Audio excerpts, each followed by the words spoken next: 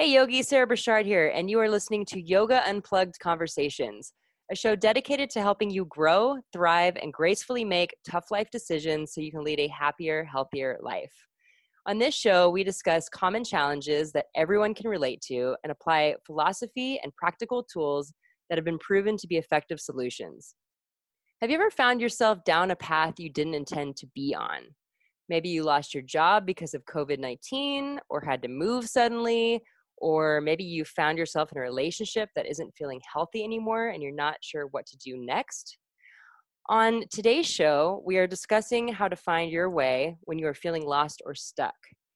To help me out, I'm talking to Jenny Lee, a recognized expert in the fields of yoga therapy and spiritual living. As a certified yoga therapist, Jenny has taught classical yoga and meditation for over 20 years and coaches private clients in practices that integrate spirituality on mental, emotional, and physical levels. She is also an award-winning author of the books True Yoga, Practicing with the Yoga Sutras for Happiness and Spiritual Fulfillment, and Breathing Love, Meditation and Action. And her newest book, Spark Change, 108 Provocative Questions for Spiritual Evolution, is slated to come out September 8th. Jenny, welcome to the show. Hey, Sarah. So happy to be here with you. Oh, so happy to have you. So what is yoga therapy?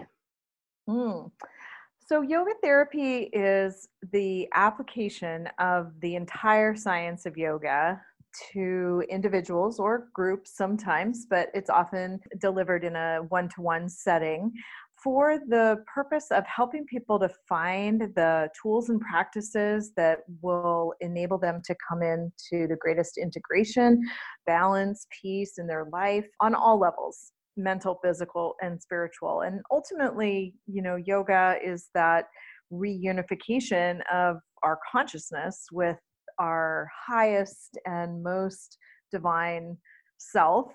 So there are many practices in the realm of yoga, but yoga therapy is really that more individualized, targeted approach to what it is that any one of us needs within that grand scope of what yoga is at any given time. I love it. What inspired you to start coaching? Oh gosh. Well, I've been practicing yoga for over 30 years, I think now, something close to that at least. It's been the avenue that has just taken me to such healing in my own personal life. The tools have and practices of yoga have really enabled me to get through a lot of major life transitions, a lot of losses and times of depression.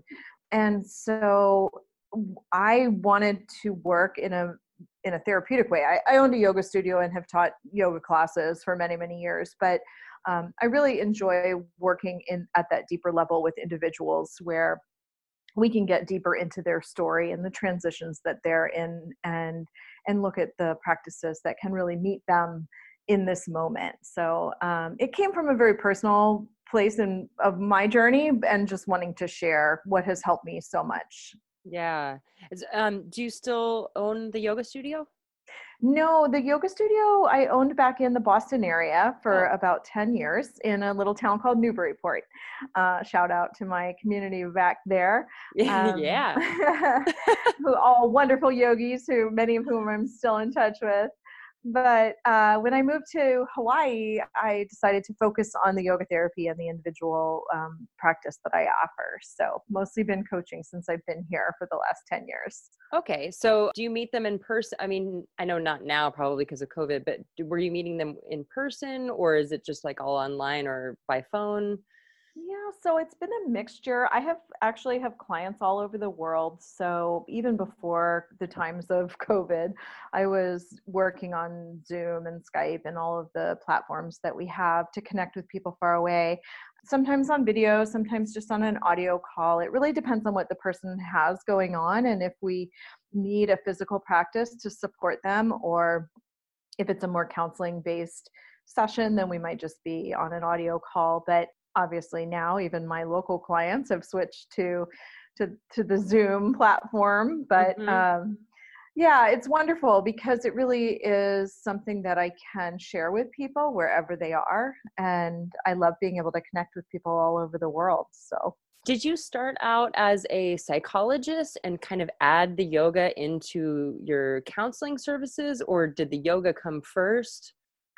the yoga came first, but it was kind of a simultaneous journey. I discovered yoga many years ago, the physical practice of yoga Mhm. many years ago back in California. And sort of simultaneously, I would say almost within 6 to 8 months of one another, I also discovered a program in spiritual psychology. So, and as I got through the first year of that master's program, I was trying to make the determination as to, what I wanted to do career wise and if I wanted to go ahead and get my certifications for going into clinical practice.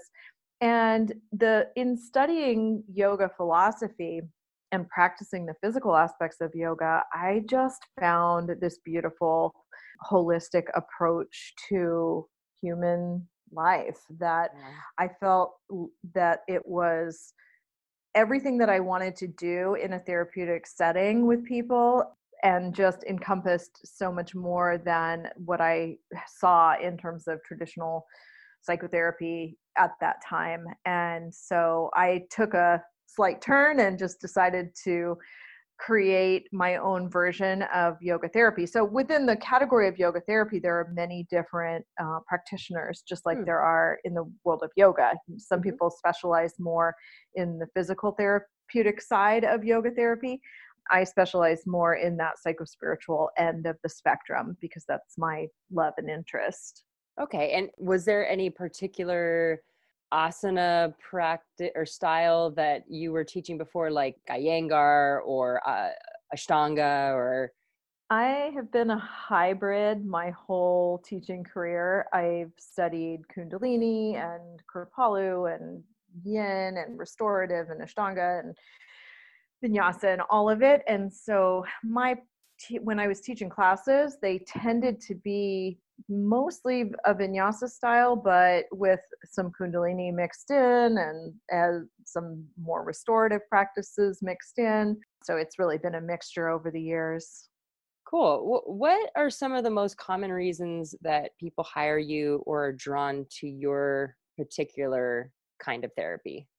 Well, on my website, which is my name, jennyleeyogatherapy.com, I have a pretty thorough explanation of who I am as a coach and what my approach is. And I think when people stumble upon that, they resonate or not, Hmm. and I'm not the right coach for everyone, no one is, but I've tried to portray on the website really who I am and what brought me to this practice and what I hope to share with my clients.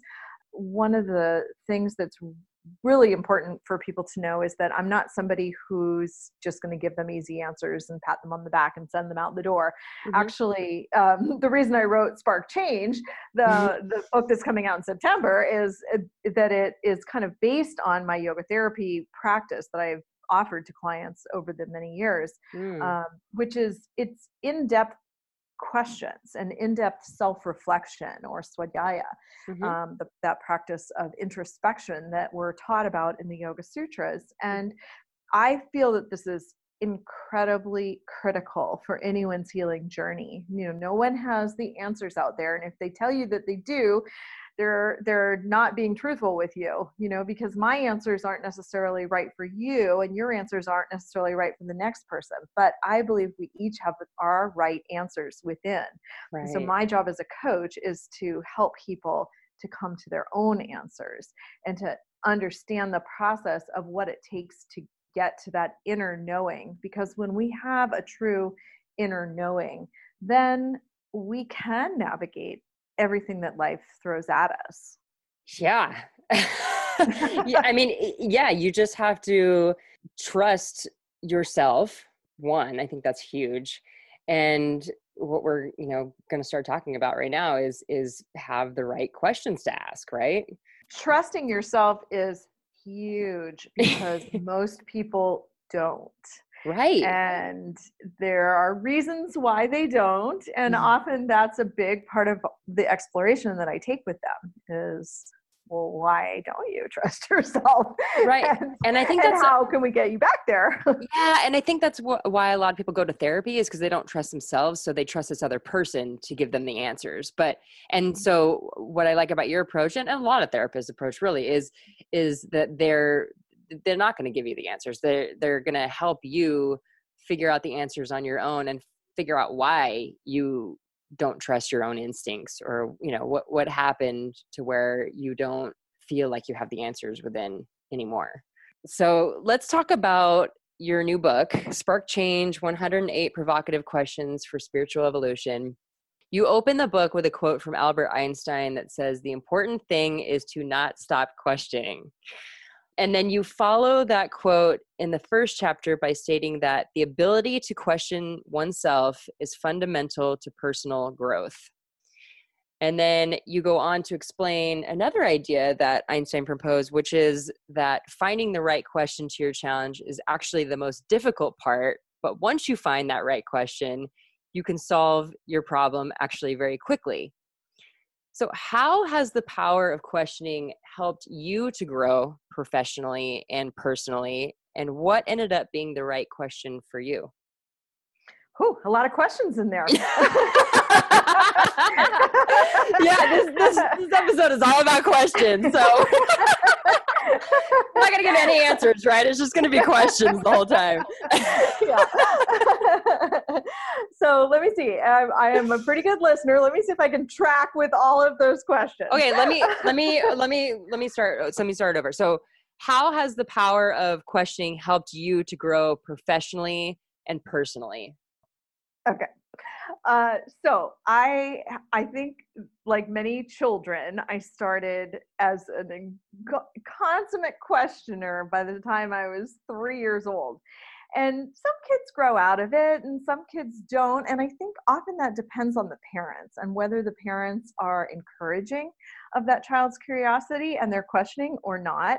I was fortunate to have a mom who was encouraging of that. And she really helped foster the love of learning. And so I've been self-taught in a lot of different things in my life. And it's because I love learning and I'm curious. And so I'm always asking questions. I'm asking questions of anybody who knows me knows that I ask them questions all the time. I'm always digging in for something else. Nobody was surprised when you came out with this book. No, I don't think so. I think my husband particularly sometimes would like me to take a break, but there's no breaks for him. There's always another question on the table. But yeah, I love questions. And I actually have a teacher who is like an encyclopedia. He's amazing. And I actually came up with a question that stumped him. Whoa. And to this day, he talks about it in his classes. He talks about, this girl who asked me a question that I didn't know the answer to. And I love that. I actually really, I get completely jazzed by questions. And I've been a journaler my whole life and been very self-reflective, I think, by nature. So in doing my personal kind of process to bring this book forward, I went back and I looked through like 30 years of journals of my own. And it was amazing, like the themes that just kept coming up over and over that I would question and question and question. I would just go back to and try to look at it from a slightly different angle and a slightly different question. And it's just always been a process that has led me to my own understanding of myself and the world around me and people. I'm really fascinated by people and what makes them tick and what hangs them up and how we're the same and how we're different. And I'm always looking for the ways in which I can understand more deeply the human psyche. Yeah. And so what was the question that stumped your teacher? Oh, it was something specific to it's a yoga philosophy course that I was in, and it had to do with a passage in Autobiography of a Yogi that's referencing, I don't even remember it now, honestly, to tell you the truth, the question specifically, but it had to do with some stages of evolution, actually, now that I'm thinking of it. But it's a really random reference, and Yogananda, he is such a prolific writer, Mm-hmm. and he is my master teacher. And so it was interesting to find something that I couldn't then reference in some other piece of his work to get a deeper explanation. Mm. And so you were trying to find it within this teacher, and he was like, I don't know either. Yeah. Oh my gosh. And then my other question was, what ended up being the right question for you? And maybe that could mean like, what was the question that got you to where you are now as a coach, or got you to Hawaii, or Oh gosh, well, so many questions, right? Depending on the time of life and where I was at. But I'll share the question. I talk about this in the introduction to the books. But the question that has really been burning in my soul for over 2 decades is, how do I keep the flame of personal evolution toward love alive in my heart? And how do I ignite the spark of spiritual awakening in others? And then I say, okay, I know that's two questions, but they run together as one in mine, because we're all one. So my growth facilitates your growth, and yours facilitates mine. And so really, I don't believe that we can evolve in a vacuum. We're evolving together. And it's really that, how do I just keep going with this process of personal growth, and how do I help others do the same? yeah. And so I guess that's just like an ongoing question that you probably ask yourself almost every day. It is. It's Yeah. an ongoing question that just sparks more and more questions depending on the day, because as times change, who knew that we would be in what's being called a pandemic right now? And Right. so things are certainly, we're certainly being called to ask deeper questions, I think, than ever before. And that's one of the reasons I'm so excited to have this book coming out in September. And, divine timing being what it is, Spark Change was supposed to come out in April. Mm. And back at the late part of last year, the publisher decided to push the release to September. And I was unhappy about it at the time, because it meant a longer wait between when I had completed the manuscript and when it would be out in the world. Mm-hmm. And who knew it would be just right on time in Seriously. Yeah. September. Wow. Yeah. Okay. So if someone is feeling lost, it probably means that they are in the midst of a big change or are in need of change. And in chapter 1, you listed the basic requirements for change. What I'd like to do is read this list and talk about each one a little bit more detail, if that's okay with you. Yep. Go ahead. Awesome. Okay, so first I'm just going to list them off, and then we'll go into each one. So these are the 7 basic requirements for change. Number 1, recognize the need for it. Number 2, believe it is possible. Number 3, want it badly enough to do the work required. Number 4, be willing to move through any fear that arises. Number 5, ask for help if needed. Number 6, be patient and self-compassionate. And number 7, surrender attachment to a specific outcome. So, number 1, recognize the need for it. I think along these same lines is also admitting there's a need for it. With the clients you have worked with who have felt stuck, were they stuck because it took them a long time to figure out that they needed to make a change and figure out what that change was? Or had they recognized for a long time that they needed to make a change, but were too scared to admit it? I think by the time someone comes to me, they recognize that they have a need for change. They're Mhm. seeking help. Anybody who steps into any kind of therapy or any kind of energy work or anything else is probably aware that something needs to change. Now, they might not have clarity on exactly what that is, or they might be coming in with one thing when really there's a bigger elephant in the room. Mhm, yeah. So, sometimes I call it the presenting issue, is not really the issue. And we've Mhm. got to get down to the root cause, or the root problem. Mhm. But certainly if they've come to coaching, then they are aware that something needs to change. So Yeah. to answer your question, I guess really it's more like they're just not that clear, or there are multiple things. So it's a little uncertain how to proceed forward. Right. And so, I mean, I guess that's what we're trying to figure out today. These people who come in and they're like, I know I got to make a change, but I don't know what to do, or I'm feeling stuck, or like, what do you do first to try to kind of like initially attack this problem? I mean, there's no formula because every individual is different. So Mhm. my process is first to do a pretty thorough intake about where they are in their life, what challenges are on their plate, what obstacles they feel are standing in their way, what they've tried so far, how they're experiencing things in their body, what sort of support system that they have. We're looking at kind of the big picture of their life first. Mhm. And then usually by the time I do a thorough intake like that, I'm starting to get information. And people will often just ramble, like they'll just go here and there, and they'll say like, oh, I'm sorry, I'm all over the map. And I'm like, go, no, go.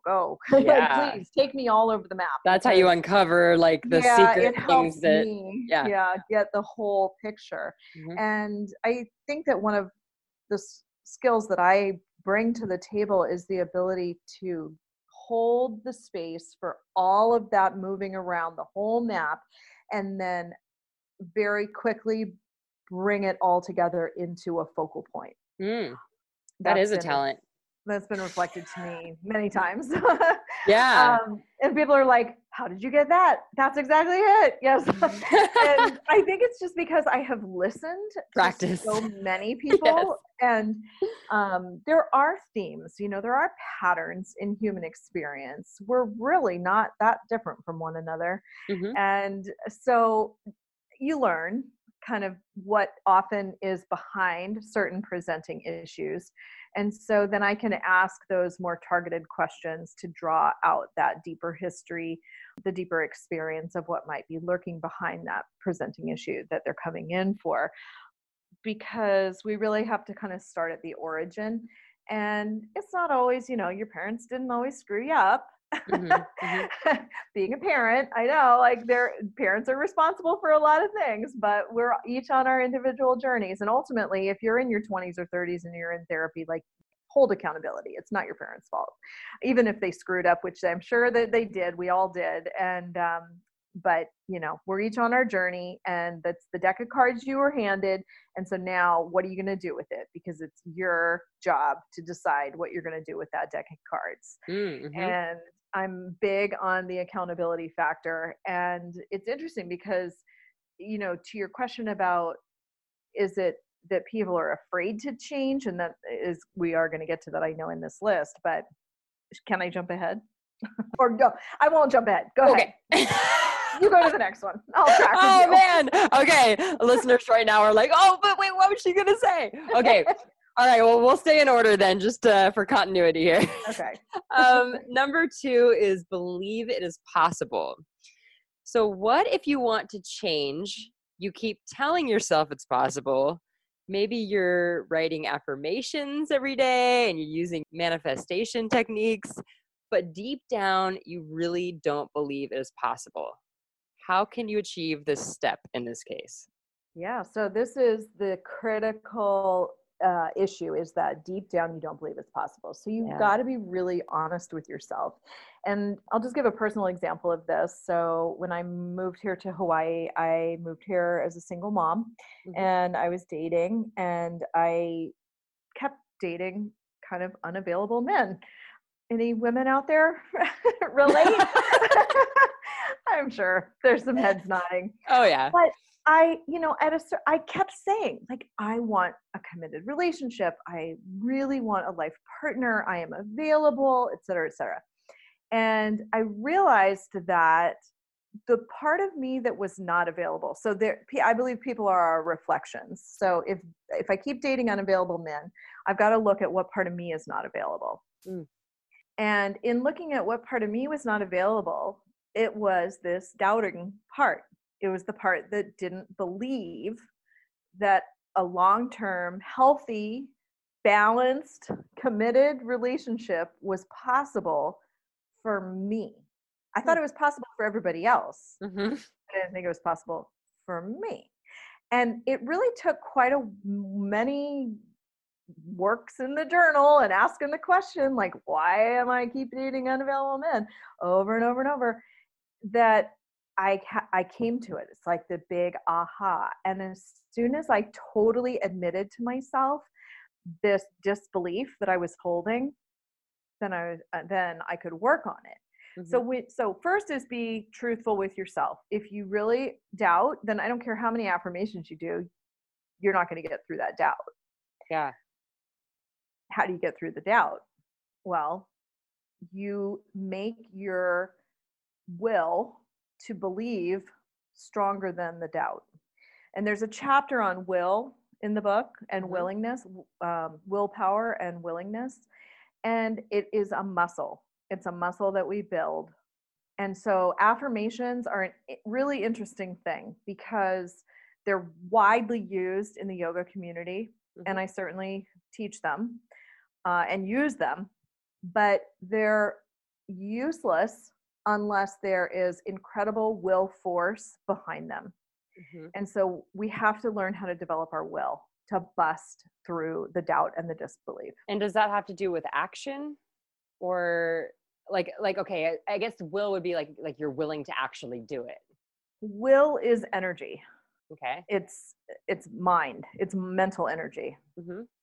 That's then put into action in different ways, but it's really an internal process. It's a mental muscle. Okay. So I don't want to give the whole chapter away. Oh, okay. You need to buy the book. I love it. Okay, we'll keep it as a cliffhanger. So yes. You don't get the whole teaching in this podcast. Okay. Oh, I like it. All right. Okay, this is good. All right, let's go on to number 3 then. Okay. Everybody's gonna hate me. They're gonna be like, "What is this?" But no, it's true. I mean, this is work that needs to be done on your own, or with a therapist too. But I think that's why this book is so great. Is because you can buy this book and you can sit at home and you can grab your journal, and this is the stuff. These are the questions that you ask to reflect within, so that you can hear what your intuition is telling you. And one thing I'll say about the questions, just because people might not have an idea of the format of the book, but so it's not just a list of questions. Mm-hmm. The questions are there, but then after each question is kind of an explanation of how to engage with it and how to go deeper into it. Cool. So just so you know, you're not the question. Yeah, you're not left hanging like. Oh, here's the question. Good luck. Well, that was going to be one of my other questions. Like, what happens if you don't know the answer? That's okay. Like, and I failed this book miserably. Oh my gosh, no. We talk about that in the introduction. There's no failing the book, and you don't have to have all the answers. Okay. Really, truly. Okay, number 3 is want it badly enough to do the work required. So this is a big one. I think a lot of people probably stop after number 2 because this part is so difficult. And I think there's a couple of different ways you can define work here. One is to learn how to do something new, like maybe learning a new skill or learning how to develop a new habit or break an old one. And this can involve academic work and or physical work. And the other kind of work is doing the internal work that coincides with this change. So this is the kind of work that enables you to change your ways or beliefs, or maybe even questions your values, so you can make changes that enable you to live in better alignment with those values. So I'm curious, what kind of work do you see your clients having the most trouble with, and what kinds of questions do they need to ask themselves in order to get through this step? You're a great question asker, I have to say, Sarah. You're a very good interviewer and a very good question asker. We need to meet. Thank you. I mean, coming from somebody who just wrote a book about questions, that means a lot to me. Thank you. No, it's great. Well, really what I see happening most is that people, they might get to the right questions for themselves, but this point about wanting it badly enough to do the work required is that people think that change is going to be easier than it is. I mean, I hate to burst Mm, anybody's bubble here, but there's no easy button. yeah. And I have had clients do one session with me and never come back because I'm not going to BS them. Hmm. And I'm going to tell them what's required to make the changes. Hmm. And so if they're not willing to do it, they're going to go elsewhere and look for something that feels easier. Hmm. And there are therapies that, you don't have to engage as much with, but I don't believe they're going to take you as far towards happiness and the sense of purpose and the sense of deep inner knowing and inner peace that some of the processes that I offer do. So, and I Right. say that only because I've done it myself. Like I've done the inner work myself and I know how hard it is, but I also know what the payoff is. So I'm just not going to lie to anybody and tell them that it's easy. I mean, meditation is a good example. If Yes. anybody tells you meditation is easy, well, yeah, it's easy enough to sit there for 10 minutes, sort of, but that's not meditation. And to really get deep into the practice and to hit the state of being that is meditation, which is, the Yoga Sutras talk about meditation as a state of being. It's not the practice of sitting down on the cushion for 10 minutes. It's Hmm. the state of inner stillness that we achieve maybe for some minuscule period of time after decades of work. So there's the not easy button that we're talking about here. But Hmm. but having been a meditation teacher and practitioner for many years, I also will be the first one to say it's absolutely worth it. Those 10 seconds of true peace or true bliss that I've hit at times are absolutely worth every single day that I sat there in restless mind and restless body and, you know, doing the daily. Hmm. Yeah. I mean, like going back to what you were saying about some people only come to you once and then they never come back. Those are the types of people that they want whatever is going to make them feel better in the moment. But like you said, because they're not doing the hard work, it's not gonna, one, it's not gonna last, and two, it's not gonna unveil the deep core issue that they can fix that's gonna help them move forward with their change. Right. And it's not going to give them the tools. It's to handle challenges that come up in the future. I mean, Right. it's like the old adage of, do you give the person the fish or do you teach them how to fish? Right. So I would Yeah. rather teach somebody how to move through challenge than just fix the challenge that's in front of them. Right. Because challenges are going to keep happening all day, every day for the rest of your life. You think? so, so, Yeah. yeah. So it's like, the people who are actually doing pretty well are the ones that are like really good at like handling these challenges. And the people who are not doing so well are the ones that keep trying to avoid them by taking the easy way out. Yeah. Yeah. Yeah. And we live in a culture of addiction. I mean, addiction is just that, attempt to escape from the hard work. And anybody who's dealt with any form of addiction at all will tell you that, it's hard work to break that cycle. And there's no easy button. Nobody is going to do that for you. Yeah. Okay, number 4 is be willing to move through any fear that arises. So in the book, you talk about how avoiding taking the responsibility to change keeps us stuck in inner conflict, which creates anxiety. And I've also noticed in my own life that when I'm struggling to make a change that I desire, that also creates anxiety. So, what is the practice that you teach your clients and students that enable them to move through fear and anxiety? Well, so anxiety is this inner conflict. Anxiety often arises when there's more than one thing pulling for our attention, or when there's something that's not aligned within us. So in the topic that we're on today, so we know we need to make this change, but then we also know it's going to be really hard.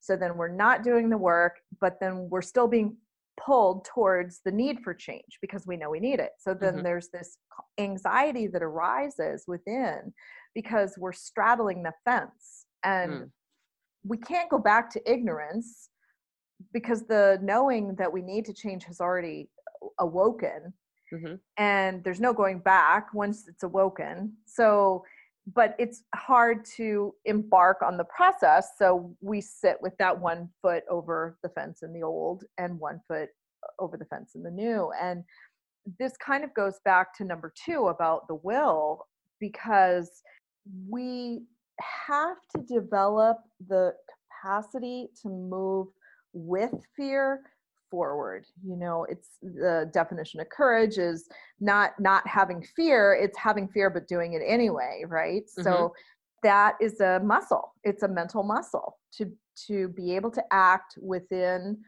reason. I mean, there's fear that is reasonable. We don't want Mm-hmm. to jeopardize our health and safety or that of our loved ones, but there's psychological fear that really stops us. So we have to be able to walk with that psychological fear towards change, and that just takes practice. So you asked about, well, how do I help people get through this? Well, it's kind of like baby steps, right? We just create ways in which people can start to approach smaller bits of change. So something small every day, and then you begin to build that muscle, just like you would build the muscle lifting a weight. You start Yeah. small and you work up. Yeah. Yeah. That seems like the smart approach. Okay. Number 5 is ask for help if needed. I think this can be really difficult for some people too. Like, if I ask for help, do I look incompetent? Who should I trust to ask for help from? Now, what advice do you give clients with questions like these? This is definitely the hardest one for some people. Other people, find it really easy to ask for help, maybe even to a fault. They might ask for too much help and not take personal accountability. Mm-hmm. But this one is kind of speaking to those people who might have the difficulty asking.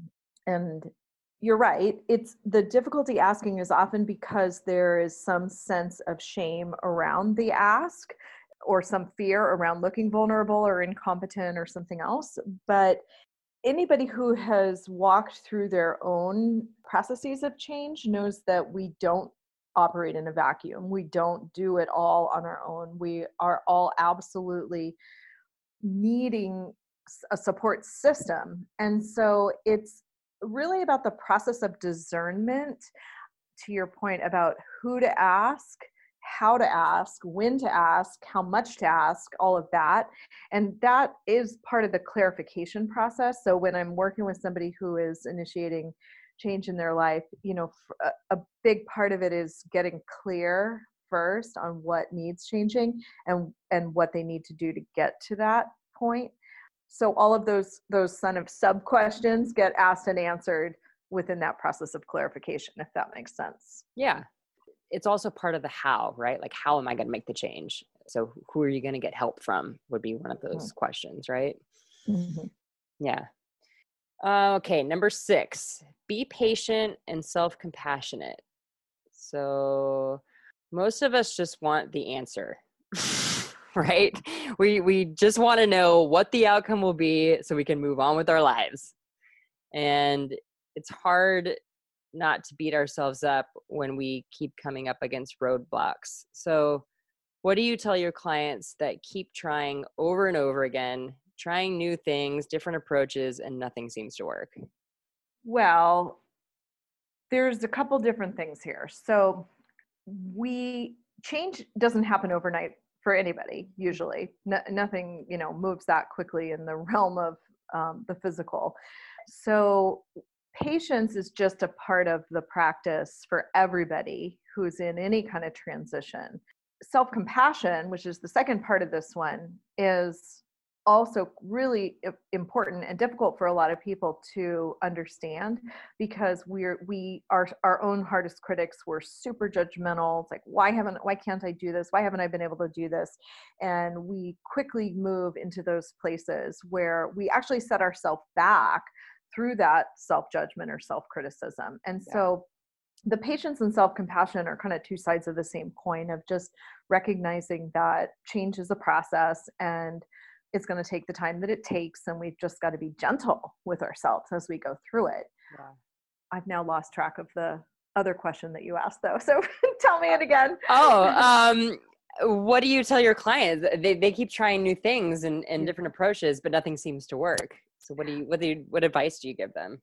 Well, I don't give them advice. We would look at why what they are doing isn't working, and whether their end goal is maybe misdirected. Maybe they've chosen the wrong end goal, or because it could be that they're heading towards the wrong end goal, or it could be that their steps to get there are not what they need to be.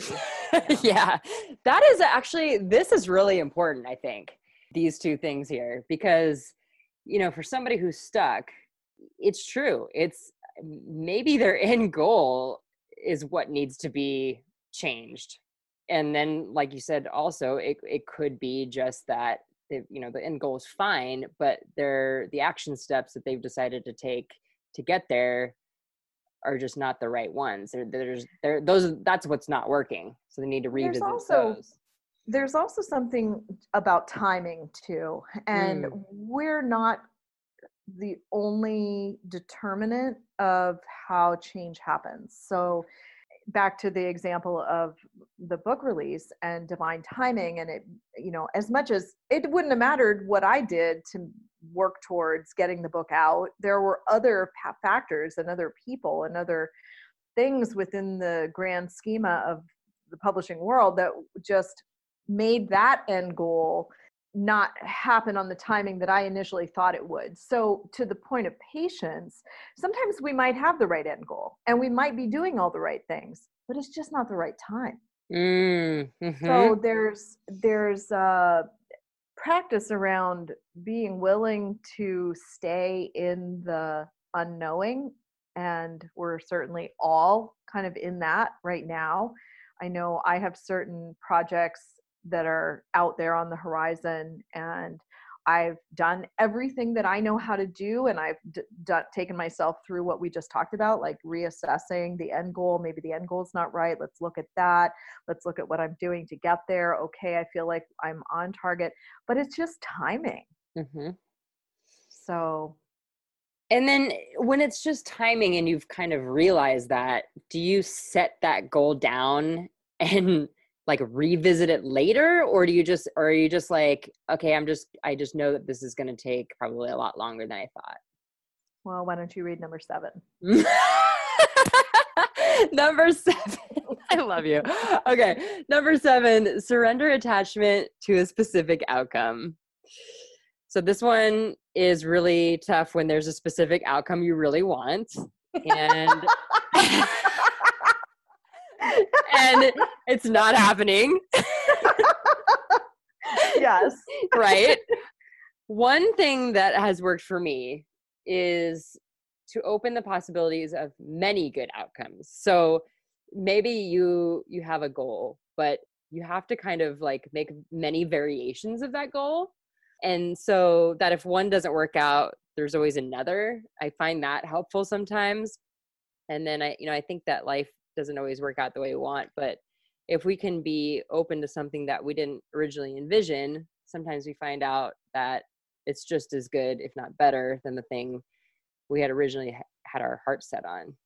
I think that's great. Yeah. That's great. That's a beautiful explanation on this one. Yeah. It's, non-attachment is definitely a practice, Santosha, within the yoga teachings. And we really have to recognize that sometimes amidst all of our best efforts and really right action, right? Tapas, our right action, it's just not going to happen the way we think it's going to happen. Mm-hmm.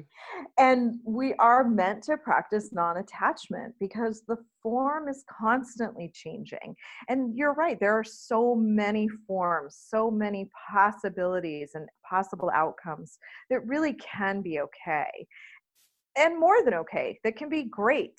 But we get really fixated on a certain thing, a certain way it needs to be, a certain goal, a certain look of a person that we're going to meet on, at X time in our life. And we're going to have a certain type of family or structure of life. And really it is detrimental to our evolutionary process to hold so tightly to those forms. Totally, because then you force it to happen and then you may end up unhappy. Yeah, you either force it to happen the way you see it and you could potentially end up unhappy, or if you try to force it to happen and it still doesn't happen, then you're just miserable. Right. Right.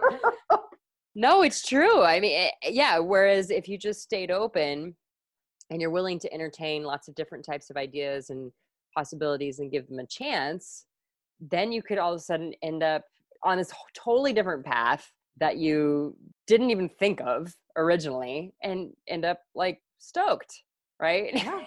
Yeah.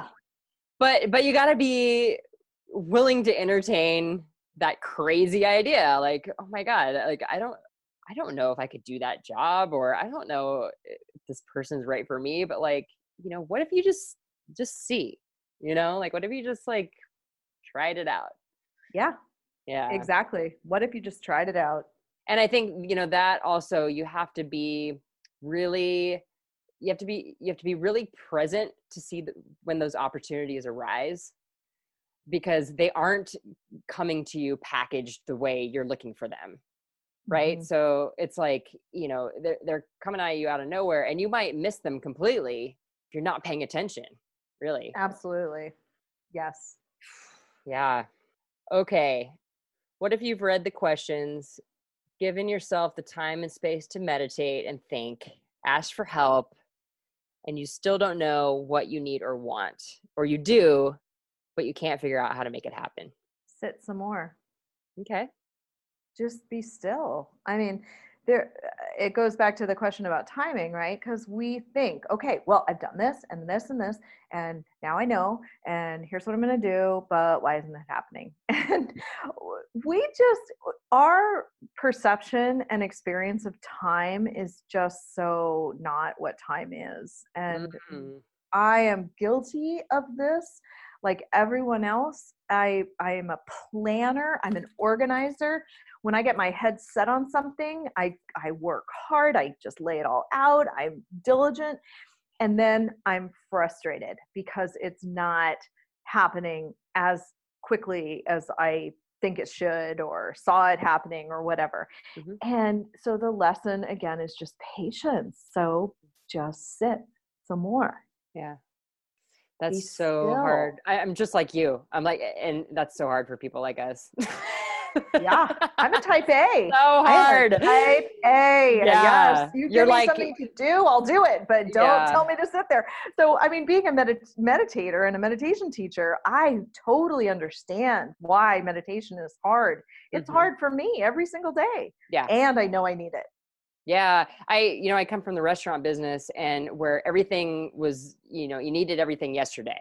So it's like, that was like the deadline. The deadline for when I need this is like, it's already passed, so like basically like move your ass. And so I've always just had that mentality ever since. So when I can't command that kind of an outcome where, I look at a cook and be like, I need this now, and it's right in front of me, it's really frustrating. You're like, God, okay, this is where I need to practice patience and know that that's not the real world. That's just that particular type of work environment, and the real world doesn't necessarily work that way. Yeah, and we're certainly really being held into the fire of this practice right now, because the world is not moving the way I would like it to move. Yes. I don't know about you, but we're having to really be patient and Yeah, no, it's true. It's like, back in March, we were like, oh, okay, next month we should be fine. And now it's like, here we are, mid-July and talking about now, like we may have to do this for another year, maybe longer. And it's like, well, and I think we've also seen the negative effects of moving into action too fast. Yes. Right. So people were super anxious to get out. I know I'm anxious to get out. I go out in nature and, do the things that are responsible, but to go back to bars and big groups, it's not responsible. And so it's going to have repercussions. Humans love to think that their actions don't have a consequence, but they do. They absolutely do. It's karma for you. Yeah. I wanted to talk about the number 108. So can you share with our audience, for anyone who may not know this, why the number 108 is such an auspicious number and why it comes up so much in yoga? Girl, this is in the book too. Okay. Should we tell them just to buy the book? I mean, I guess they could Google it, but... They could Google it, and they can also buy the book because there's a thorough explanation of this in the introduction. But, okay. I think, suffice it to say that it is a very symbolic number in many religions and philosophies. And it's the number of beads that are typically on a mala, and there's just a lot of symbolism. So rather than me try to enumerate all the different symbolisms, I think I'm just going to let them read about that. Okay, cool. Any final words of advice for our listeners who are feeling lost or stuck? You don't have to stay lost and stuck. Humans are made for change. It is the nature of things. It's the nature of our world. It's the nature of nature. It's the nature of who we are. We're here to evolve and transform and shift constantly. Actually, to not change is just to stagnate and die. So the fact that you're feeling stuck right now, it's just temporary. You're going to get through it as long as you approach the process of change with some tools in your pocket and some willingness in your heart and a whole lot of courage. You absolutely can change anything that you set your mind to. I believe that. I love it. What is the best way for our listeners to connect with you, and where can we find your books? And then also your new book is coming out September 8th. Can they pre-order that? Absolutely. Thanks for asking. So my website again is my name, Jennie Lee. So it's JennieLee, yogatherapy.com, JennieLeeYogaTherapy.com. If you hop on my website, there's actually, you can get a free excerpt from the book. So just put your email in and that will come right out to you. And there will also be links where you can pre-order the book. It's available at all major booksellers. So Barnes & Noble, Amazon, my publisher is Sounds True. You can buy it through their website. Or any independent bookstores. And there are links for all of those on the website, on the book page, as well as on the excerpt email if you sign up to get that excerpt. I'd love to have you do that to get a sneak peek inside. I'll also just say that, no, I won't, because I'm not sure when. Yeah, okay, so there's that. Okay. Timing. We'll keep with the theme of the show, which is like keeping them guessing, right? Keeping them wondering. I love it. Thank you so much for coming on the show, Jennie. Thank you, Sarah. It's been a delight talking to you. You are a great question asker, and it's really been a lot of fun. So thank you. Thank you. Now, I'd love to hear from all you listeners out there. So please let me know what you thought of the show, and if you have any topics or questions that you'd like me to tackle on the show. The team of Yoga Unplugged and I are here for you, so please let us know.